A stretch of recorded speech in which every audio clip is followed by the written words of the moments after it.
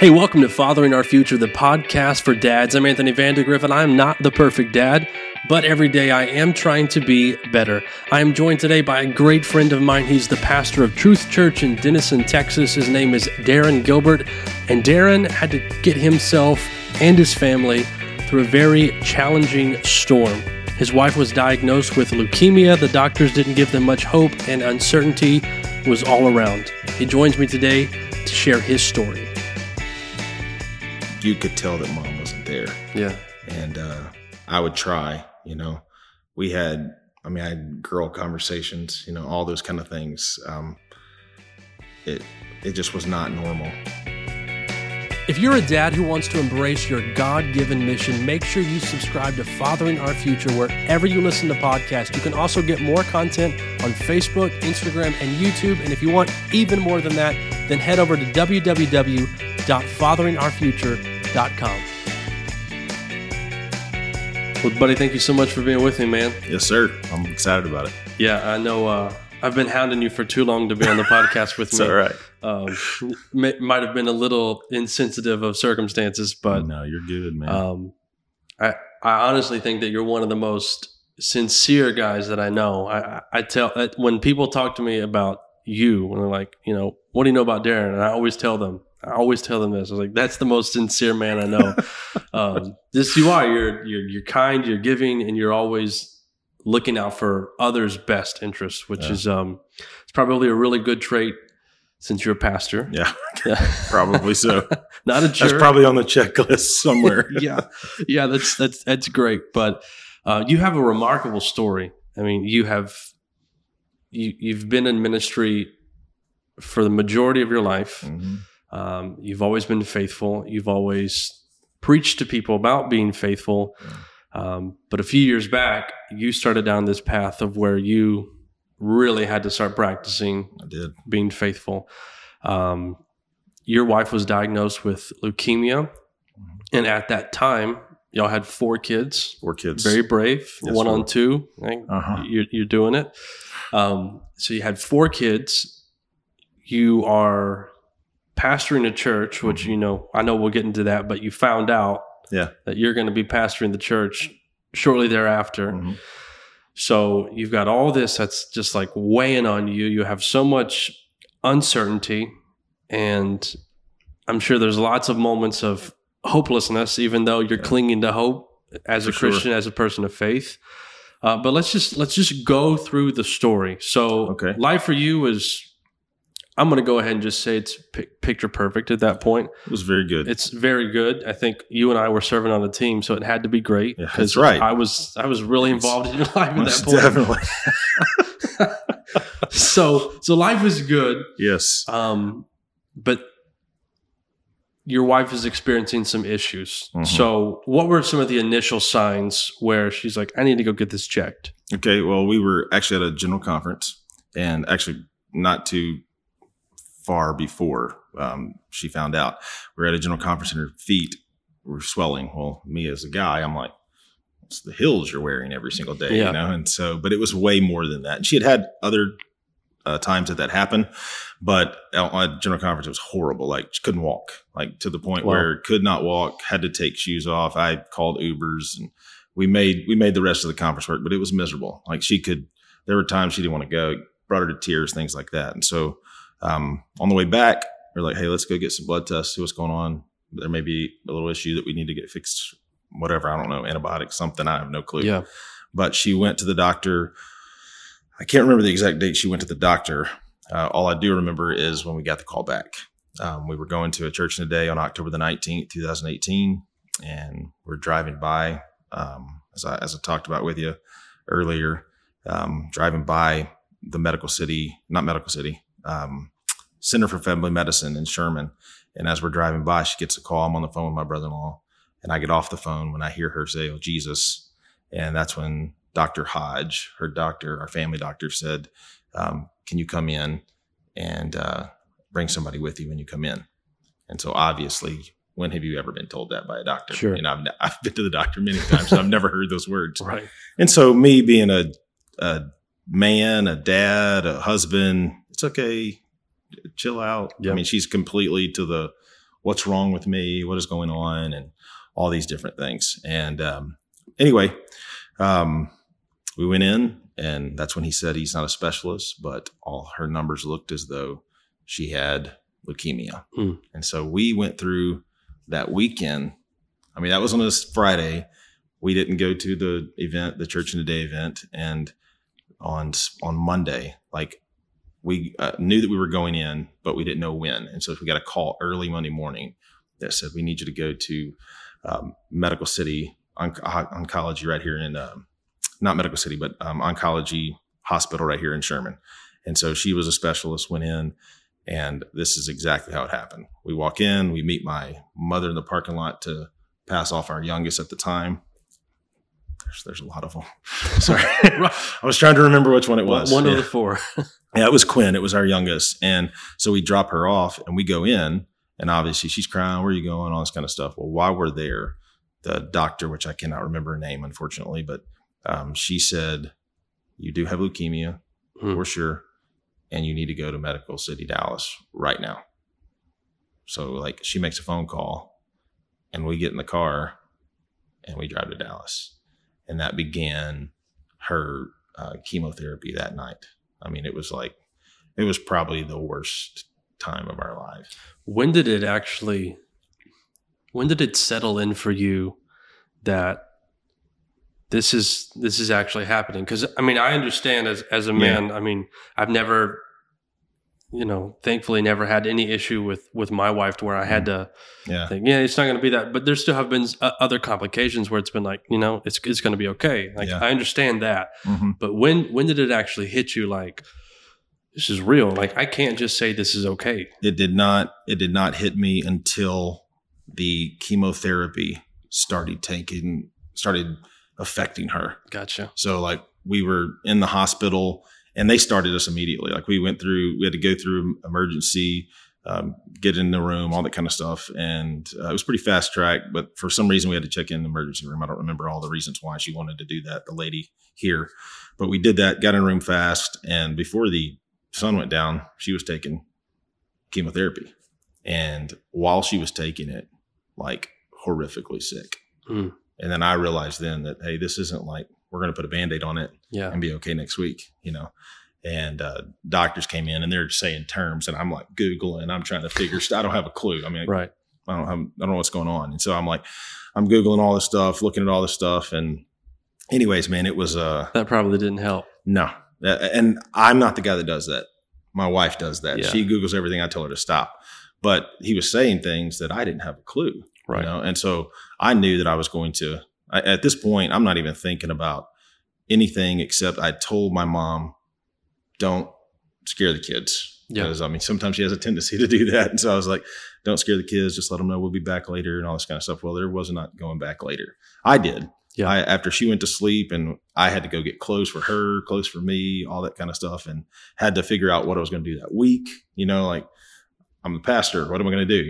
Who's going to speak on Wednesday night? I don't even remember what happened, actually. I don't know who was there. It might have been Chad Flowers. I don't know.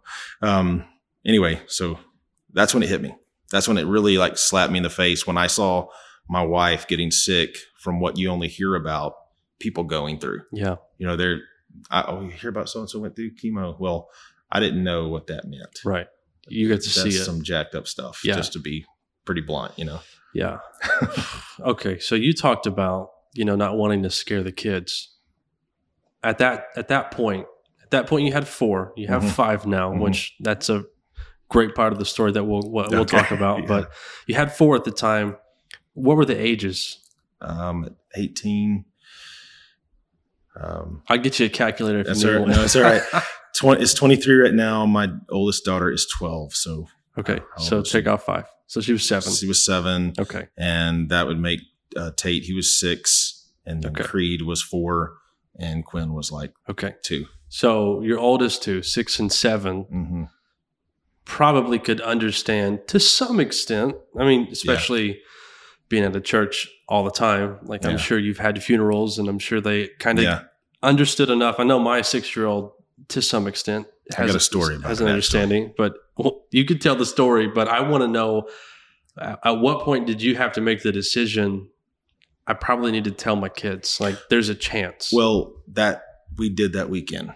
So okay. we and it was and it might get me messed up, but anyway, my oldest daughter, she had pardon me, at the time she had a friend in school. All of my kids, they knew this young man that had cancer. Okay. And so he had no hair.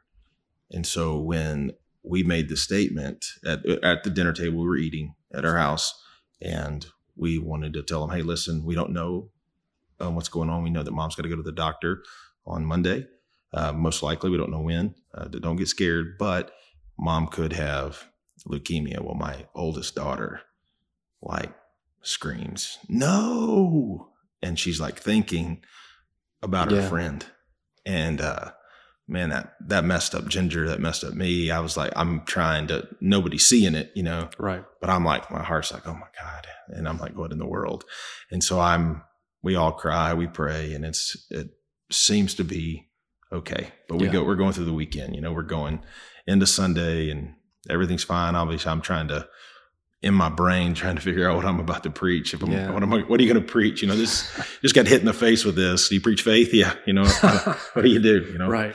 But, and to be honest, I'd have to go back and look. I have no idea what I preached on that Sunday, but, anyways, it was, that was pretty hard. And so from that point, they went to school that day knowing that we would probably go to the doctor, but like I said, we didn't know when, and they got picked up by Nan and Poppy, and we weren't there. Yeah. And so you can imagine what that did to them. Like, I mean, I don't know exactly. I know that my daughter was scared half to death. Sure. You know? And my son too, Tate, my oldest son, but they were still kind of young, so they still played and had fun, got to stay with Nan and Poppy and things like that. But things were a little rough. You know, that week they kind of struggled in school. Right. I mean, they struggled in grades. And I mean, we found out later, you know, like, because we got the report, or I did, and I was like, dear God, what's going on, you know? Yeah. And it's because they were just trying to function. Yeah, you know? rightfully so. Yeah. You know, and looking back, is there any advice? I know there's probably not an overwhelming majority of husbands or dads who are going to find themselves in this same situation, but there are going to be some. Yeah.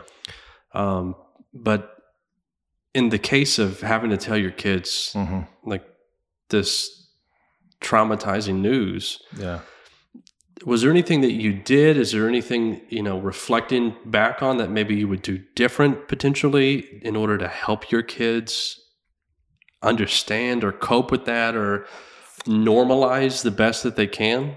You know, I thought about that stuff as we went into it. And so I don't know if there would be, maybe if I could keep them in their home. That's one thing we didn't do. Okay.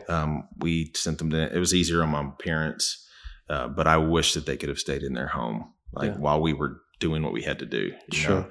But in telling them that we thought about that, and that's because we had no idea. At that present moment, we didn't have a clue. Right. You know, and if we would have waited, I think it would have been worse, because they would have been like, what's going on? Yeah. You know, why is mom and dad not here we're a solid week, you know? Right. I mean, I got to come back. She didn't get to come back, you know, but, that was the whole time I told Ginger, I said, baby, I'm going to be here, but let's try our best to do whatever we can. Let me try our best to keep it as normal as possible. So when I could go back, I would go back, and I would have the kids, and I would take them to school, and then I could drive to Medical City, Dallas, and park in the parking lot with my eyes closed, you know, because I really could. But that's just, I mean, so telling them, man, I think what we did was probably the best with the situation that we had. I don't know if I didn't want them to find out from someone else, and I didn't want them to find out if we were gone. Yeah. And because there was uncertainty of that Monday, we didn't know what was going on, and they didn't even give us an idea that we could go to the hospital. Yeah. You know, we just walk in and wait in the waiting room. We're holding Quinn, and then my mom comes and gets her, and then we go in the back. Gotcha. And then the next thing we're going to Dallas. Right. I mean, literally did not even get to go home. Was there ever a time with your kids where things somewhat normalized for them? No. It was just always up in the air, chaotic, questionable. it was like you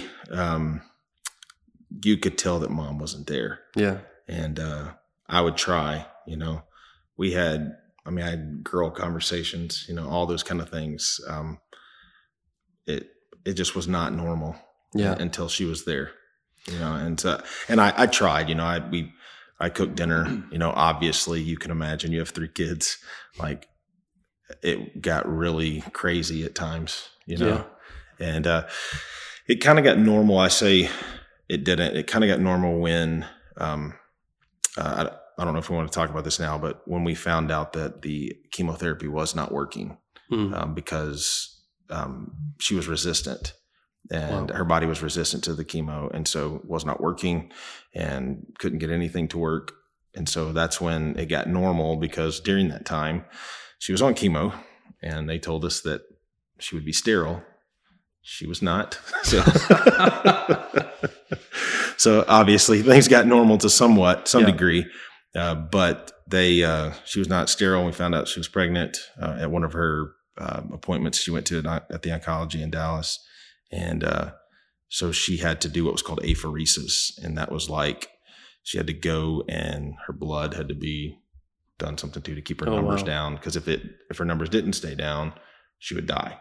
And that was the issue. Like with the baby, they were like, when we do this apheresis, there's a possibility that it could kill the baby, or there's a possibility that it could be malformed or whatever. I got you. And so during that time, it kind of became normal because she was at home and we were doing everything like we always did. Yep. She did feel weak, sure, but that was the most normal time. But then it got to the point where she had to have something done, and chemo was not going to work, and so we had to do a bone marrow transplant. And so there was bone biopsies, and there was all the time she would feel weak. It's like after the feet swelling thing, which they still don't know why that happened. That's what sent us to the doctor, and we don't even know why that happened. Wow. Yeah, it was like a sign or something. Who knows? That's insane. Yeah, but like during that short period, and I cannot remember the times, but that short period of time, at least 9 months, right? Or it was a little bit earlier because he was premature. But during that time, it was normal to some degree, and we had normal visits to the doctor for a baby, like all that kind of stuff. And my kids kind of forgot about it, if you will. Like they really did. It wasn't like, hey, Mom, are you still sick? Yeah. I mean, she was taking. But she was there.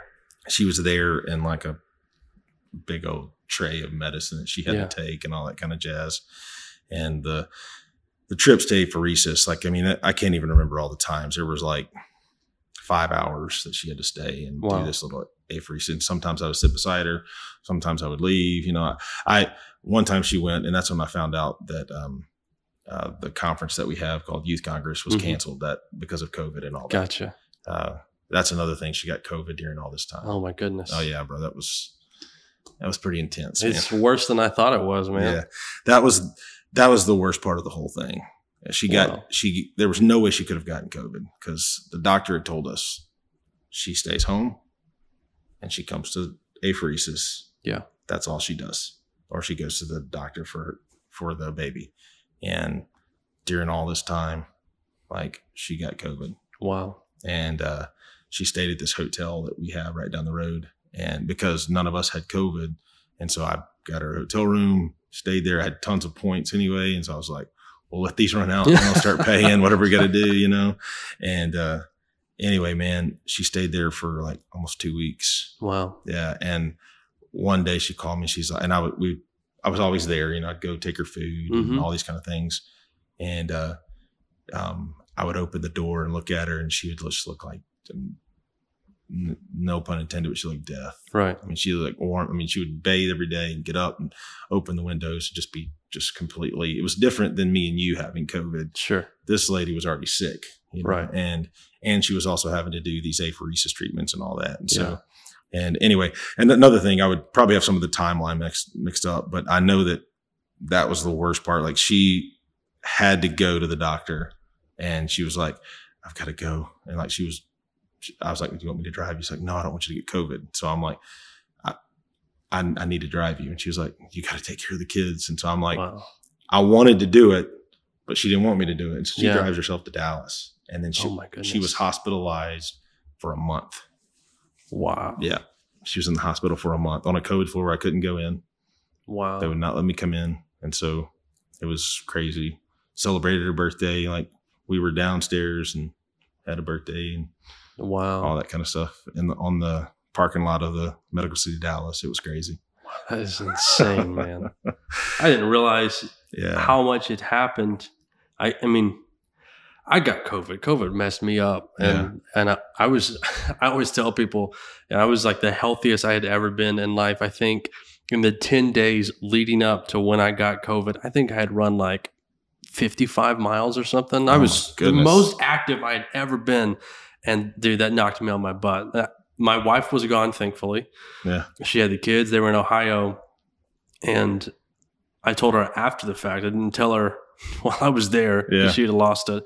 But there were a couple nights I was just like, God, if you don't keep me, I don't think I've got the strength to wake up. Like I thought I was going to kick the bucket a couple nights. It was a weird experience, but I can't even imagine leukemia, going through all the stuff, being pregnant, having to do extra because of that, and then get COVID. Yeah, that's insane. How long did this last with her? From the day you found out until October 19th till you got to a place, because now she's recovering. Yeah. Oh yeah, she's so good. When did recovery start? Recovery started in 20. At the end of 20. Okay. Or, I'm sorry, 21. Okay. 21. That's when real recovery started. Got it. So she's, it started in 18, October 22nd is when we got the for sure diagnosis, for leukemia. And it went till, oh man, she'll be upset with me for not remembering. For the bone marrow transplant, I used to be on social media and I used to have all this stuff, but, anyways, it was 21 is when the recovery started. Wow. And so it was a long time. Yeah. 3 years. 3 years is a long time. I mean, geez, you gave me about a 2-month window just then. And that's insane. And to think that carries on for 3 years. And that not chemo, but COVID and all that stuff was after the baby, so like that was, yeah. So that was so she still had the pregnancy and apheresis and all that kind of stuff. And then we had the baby, and then she still had to do apheresis for a little while, and then she went into a bone marrow transplant. And there was no match anywhere in the system. Couldn't find a match. Wow. And her sister Angel and her brother Anthony, they both went in to see if they were a match, and they were both a half match. Okay. And they can do stuff with half matches now. Wow. And so they our miracle workers, what we call him, he was the miracle, was Anthony. Anthony, pretty cool, huh? Yeah. That's AP. Is you didn't have to tell everybody that. I know. So I'm not going to even register. I'm not going to take credit for that. No, but Anthony Powell, man, if it wouldn't have been for him, she wouldn't be here today. Wow. Yeah. So he came to Medical City Dallas. They got all his platelets, all that good stuff, and did all their mumbo jumbo to it. Yeah. Then put it inside her, and it just that took about an hour, and was not a really big deal. It was a massive deal. It just wasn't a big deal as far as them doing it. Sure. They brought in a bag like they do blood, and you sat there and watched it go into her body, and that was it. That was it. And wow. And the deal was, after that, is she had to start producing his cells. Like, so they had to mesh with, and again, I don't know all the technical terms. If a doctor watches, they'll be like, this guy's an idiot. Yeah. I am. So this is true. So you're in good company today, Darren. So they had to mesh with her body, cause all of her stuff was out, and she had to start reproducing his cells. And that took a while. Yeah. There were some scary times during all that. And so, she was able to do it. And, I say her body was able to do it, and things went well, and she started producing 100% his cells. Wow. So this is a kind of a cool thing. She could commit a crime and blame it on him. It's pretty neat. Good to keep that in your back pocket, yes, Yeah. I know we just recorded it, but it's pretty neat. If you ever wanted to I'll burn something. The recording if you do it. You just tell me, man. This is why we're buddies. And be like, hey, listen, she just murdered somebody. No, I'm joking. I'm not messing around. Again, he pastors and dentists in Texas. No, but we make a joke about it all the time. Like you get away with anything and blame it on Anthony. Wow, that's awesome. So, well, yeah, neat little bonus out of all that. But man, that's insane. 3 years of just wild chaos that you went through. You brought up the pregnancy, so let's talk about that. Which I don't know if I should, commend you for being able to do that in the midst of all that. But I can tell you what our doctor said. Kudos for trying. Our doctor told us that it was impossible. And so I asked him, I was like, what's the deal? And he's like, well, either you're a stud or we lied. And I'm like, well, we know. Yeah, I'm a stud. There you go. That's all there is to it. I'm the man, No, just joking. But it was just our little joke, because when he said that, I was like, hey, I got you, Dr. Bouchon. Yeah, there you go. Stud, duh. It's not that you're wrong. You just didn't know who I was. That's right. Yeah, so anyway. Wow, so that happens. Yeah. They have all these complications. Now, their advice to you was to abort, correct? Oh, for sure. That's it. There was no other advice. Abort. The baby will be for sure malformed. He came in the office saying, you need to abort this baby. And we were like, I looked at her and I said, no. And she was like, no, I don't want to do that. Yeah. And that's not even an option for us. And so that's when apheresis came in. And again, I don't remember all that does, but it does keep her numbers to where they need to be. Yeah. Because if they go to a certain place, then she could die. Wow. And so that's why we had to do that was my fault or our fault, whatever. Yeah, it takes two to tango. Exactly. It takes two. So, but yeah, that's the whole time. Even after we made the decision, there were times that she would go. Yeah. And he would, are you sure you want to keep the baby? When it was okay to say that still, right. For right. in the age that we live in. But after a little while, he quit saying, he just accepted that this is what we're doing. Yeah. And so she'd go to her appointments, do her thing. And that was it. Man. And you said he was premature. Premature. So yes. Was that natural premature or did you it was induce? Natural. Okay. It was not natural. I'm sorry. It was induced. Okay. We induced, and the reason we were going in, and the baby, I can't remember exactly what happened, but the baby something was going on the inside. Heart rate was dropping low, and they had put a little thing on his head. Okay. And so she was like, "We're doing this now." So we were going to induce, and so we didn't induce. We actually had a C-section. Gotcha. And so he was in the NICU for a little while. And we were actually, Youth Congress was coming up, and I was still on the youth committee or whatever, still doing all that. And I was like, we're not going to go, Ginger. And she was like, no, you need to go. You were taking Amaris. Amaris was going with us, both of us, when all this kind of happened. So she was going to go to Youth Congress, and we were going to come back, and it was going to be close to the baby being born. But all that kind of got turned around. And Ginger was like, no, go. Because we had the baby, all that stuff happened, and she got to go home, and the baby was in the NICU. And so we were having to go back and forth at this very short little time here. And so I was like, no, I'm not going. I'm going to stay with you. And she's like, no, take Amaris. So I did. I took Amaris, and Amaris got the Holy Ghost. That's cool. That was pretty cool. Yeah. It was really neat. One of a girl she met, one of the guys on the youth committee, they were praying together. And so that was that she needed all of that to happen. Yeah. Because she was she had become, and this will get me messed up. She became my right hand, her and Tate, more so her, because she was trying to be older. She had to grow up a little too fast. Sure. But I wouldn't change it. She's a great young lady, and she helped Dad a lot. She learned how to do all the laundry. She learned how to fold everything. There were sometimes I'd be like, you got to do this. You got to do it now. Yeah. Don't do anything else. Do this. And sometimes I feel bad about doing that, but at the same time, like I said, she's a great young lady. That's awesome. Yeah. That's cool that came out of that process. Oh man. She has grown up though. Yeah. She's 12 going on 19. More fun for you. Yeah. Yeah. But what's cool about that is it takes a stud to make a stud.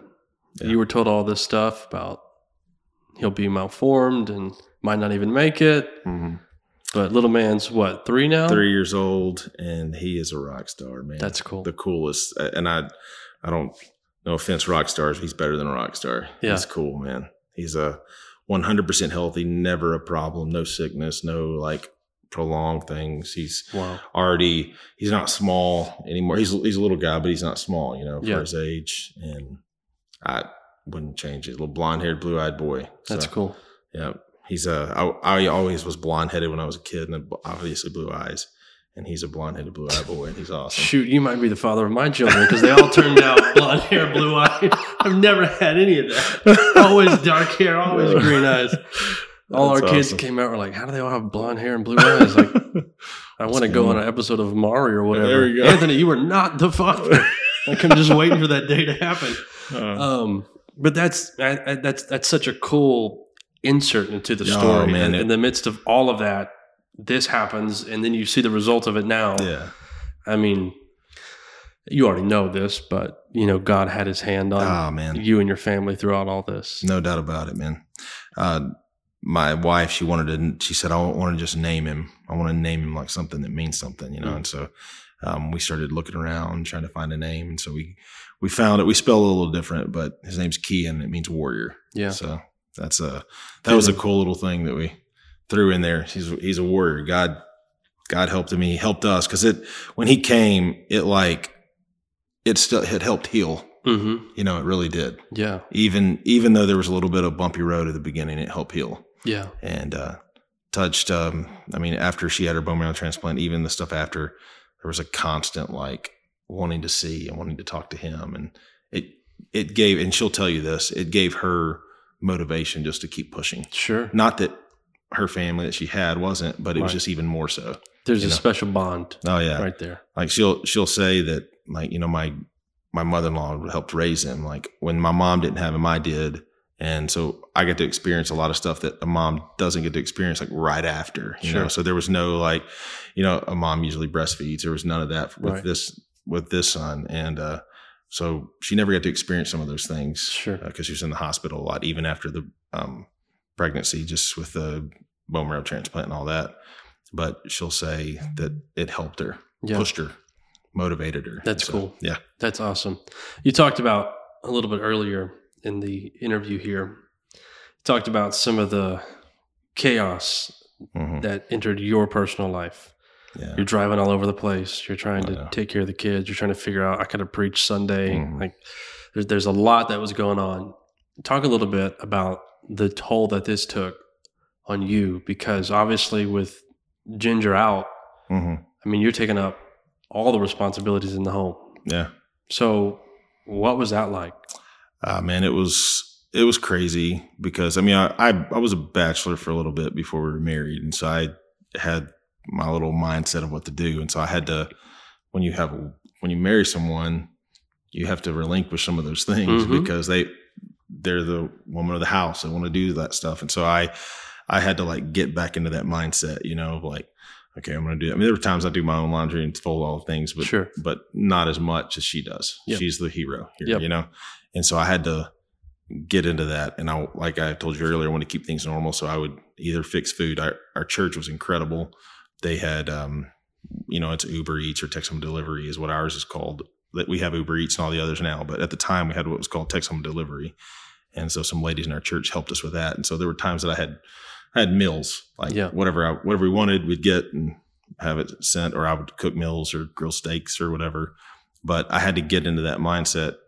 Like I had to redo my time management. Sure. I knew what worked for me only, and picking up kids or taking kids, but I had to do like all that different. Like, okay, I've got to do this, and then I got to go to Dallas. I'm going to be there for this time. I got to come back here.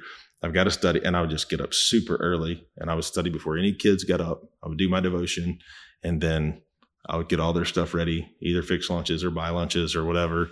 And I still don't know to this day, but some person at our kids' school informed us that we had like $300 worth of lunches bought. And so that was like the coolest thing ever. Yeah, that's awesome. So a lot of these, you don't even think about it, but these little bitty things that helped you immensely, it was incredible. And I had a friend named Drew Galloway. He would always ask me like, how are you doing this, man? I'm like, I'm only doing this because people like you, man, praying for me. I said, I really do. You hear about the prayers of the saints, like really, that helped me. It motivated me. And, I felt that. I know that's what it was. I don't have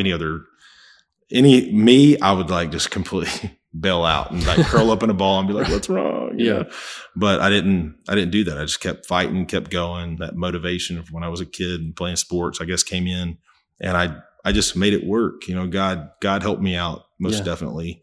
And just managing time, and I'll just be transparent. There were times that I'd had enough, you know, like kids would argue and say, and I'd be like, listen, Mom is sitting in the hospital and we're sitting here listening to this argument. Well, stop, you know, quit this mess, you know, and I have to be a mean dad, if you will, for a minute, but I had to do that. But that's the only way, man, I was able to do it, is time management, prayer, and knowing that people were praying for us. We met somebody just last week. I can't even remember where we were. Oh yeah. I was at a graduation, it was a graduation and an awards banquet for some of our students. And we went to it, and a lady walked up to us and was like, "Are you Ginger Gilbert?" And she was like, "Oh my goodness, I followed you. I followed everything. I know there's not very much posted anymore." We have a page that one of our guys in the church is to do things from time to time, but we don't tell them to do anything anymore. But, she said, "I prayed for you every morning." Wow. And like when you hear that, you're like, crazy. Like we went to a wedding in Ohio, and Reese Dillingham, a young man that was an intern for us. And while we were at that wedding, a lady came up and the same thing. "Are you Ginger Gilbert? Oh, I remember seeing your story, and we prayed for you," and et cetera, et cetera. And so that's what I credit it to, man. Sure. Being able to make it. And I know that's the spiritual answer, but it truly is. It's what motivated me. You can't downplay it. You can't. I mean, it's what motivated me to preach what I would preach and say what I would say, you know, like when God would just quicken me and give things to me to say while I was preaching, and it would be the right thing at the right time for not only myself, but for others as well. So do this for me, because I want to talk about what life was like as a pastor, because you're working and you still got to do your job, right? Yeah. You can't just abandon and jump ship wherever you want. But before we do that, for any husband, dad, maybe even in a similar situation. Yeah. So just maybe it's not leukemia, maybe it's not that big of a deal, but maybe, you know, they've got a month where their wife is down and out or away on a trip or whatever, and it's just them, the kids, and mom's not a part of the routine. Can you give any advice on how to manage, like how to get through that? Good practices to implement? Man, number one, make things fun. That's what I would try to do. Yeah. I tried my best to make things fun. Like when they would ask about Mom, I would say, "Hey, she told me to tell y'all hi." And sometimes Anthony, she was even putting me talking. Sure. She was like oblivious. I mean, this is one of the funny things that happened. But she saw small people because of Ativan. They gave her Ativan and it messed her up really bad. And so I would tell her, she told you hi and them little midgets or something like that, you know, but just being fun. But we would have fun, and we'd try to spend some time. When I could spend time with them, we'd spend time together. Yeah. And so I would say do that and don't get frustrated. There were times that I did that I wish I could go back and fix those. You know, I really do. And I did to an extent. I apologized and talked to him about it. And Dad I was stressed. And this is why I was stressed, and I'm sorry. And don't do that, you know, like don't react like that, you know. But what I would say is try your best to have fun in whatever you're doing, and don't get overwhelmed. And I say that with tongue in cheek. It's hard to not get overwhelmed when your wife's in the hospital and you've got 5 kids even at the time.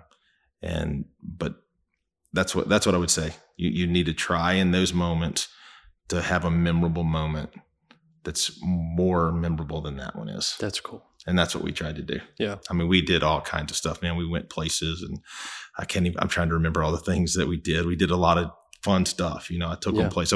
We went to the President's Museum there in Dallas, and just, I was dead tired, but I was like, no, let's go. Let's do this, you know? So we went and saw Mom through the window. She was up top, and then we went down to the museum and hung out, and I tried to make little kids like stay together. Yep. It was like my own little field trip. Yeah. But we did that kind of stuff, and they remember it. And we'd go eat something nice. I'd take them somewhere to eat nice, and then we'd go back home, and I'd pass them off to Nana, and then I'd head back. Yeah. So I don't change those or I wouldn't trade those for anything. We had game nights and fun nights, and then I would sit by their bed and talk to them. Yeah. Some of them, not all of them, would stay awake, but Emerson Tate more so. Yeah. And then little Quinn, she would always want to know where mommy was. Where's mommy? And anyway, I built a relationship with them that I don't think will ever go away. It's like I've seen where as you get older, you distance a little bit. They're your mom and dad. Sure. But I don't know if these will ever go away. So, and I'm thankful for that. Yeah. And even more so when mom came back around, when Ginger did, like they're connected, and I love that. I don't see that everywhere. Yeah. It's not an unhealthy connection. It's like they just love their mom and dad. That's awesome. So I don't know if that's good advice or not. That's great advice, man. Making it fun. That's the way to go. Make it fun. Try to anyway. That's the way to go. What a story. Darren and Ginger went through so much, and there was a lot that Darren had to take on himself personally without the assistance of his wife. And what he's navigated has been immense, and it has been challenging, but it has been rewarding. And we're going to finish the rest of this interview next week. So make sure wherever you're listening to this episode today, wherever you're listening to Fathering Our Future, go ahead and follow and subscribe. Go to fatheringourfuture.com. You can subscribe to the website and you'll get notified anytime there's a post, including additional blogs and other things of that nature. Subscribe because you don't want to miss next week's episode with Darren. But I want you to make sure that you have this takeaway from the interview today, and that is the power of prayer. Darren was moved and encouraged by the people who prayed for him through this storm. So just know that people are praying for you, that there's power in that prayer. But I also want you to flip the script, and I want you to realize this. When you pray for other people, it makes a difference. When you pray for your friends who are going through things that you're not going through, it means a lot to them, and it really does help. Prayer is powerful, it is impactful, and it works. Don't ever take that for granted. This is Fathering Our Future, the podcast for dads. I'm Anthony Vandegrift. Thank you so much for being with me, and I hope you will join me next time.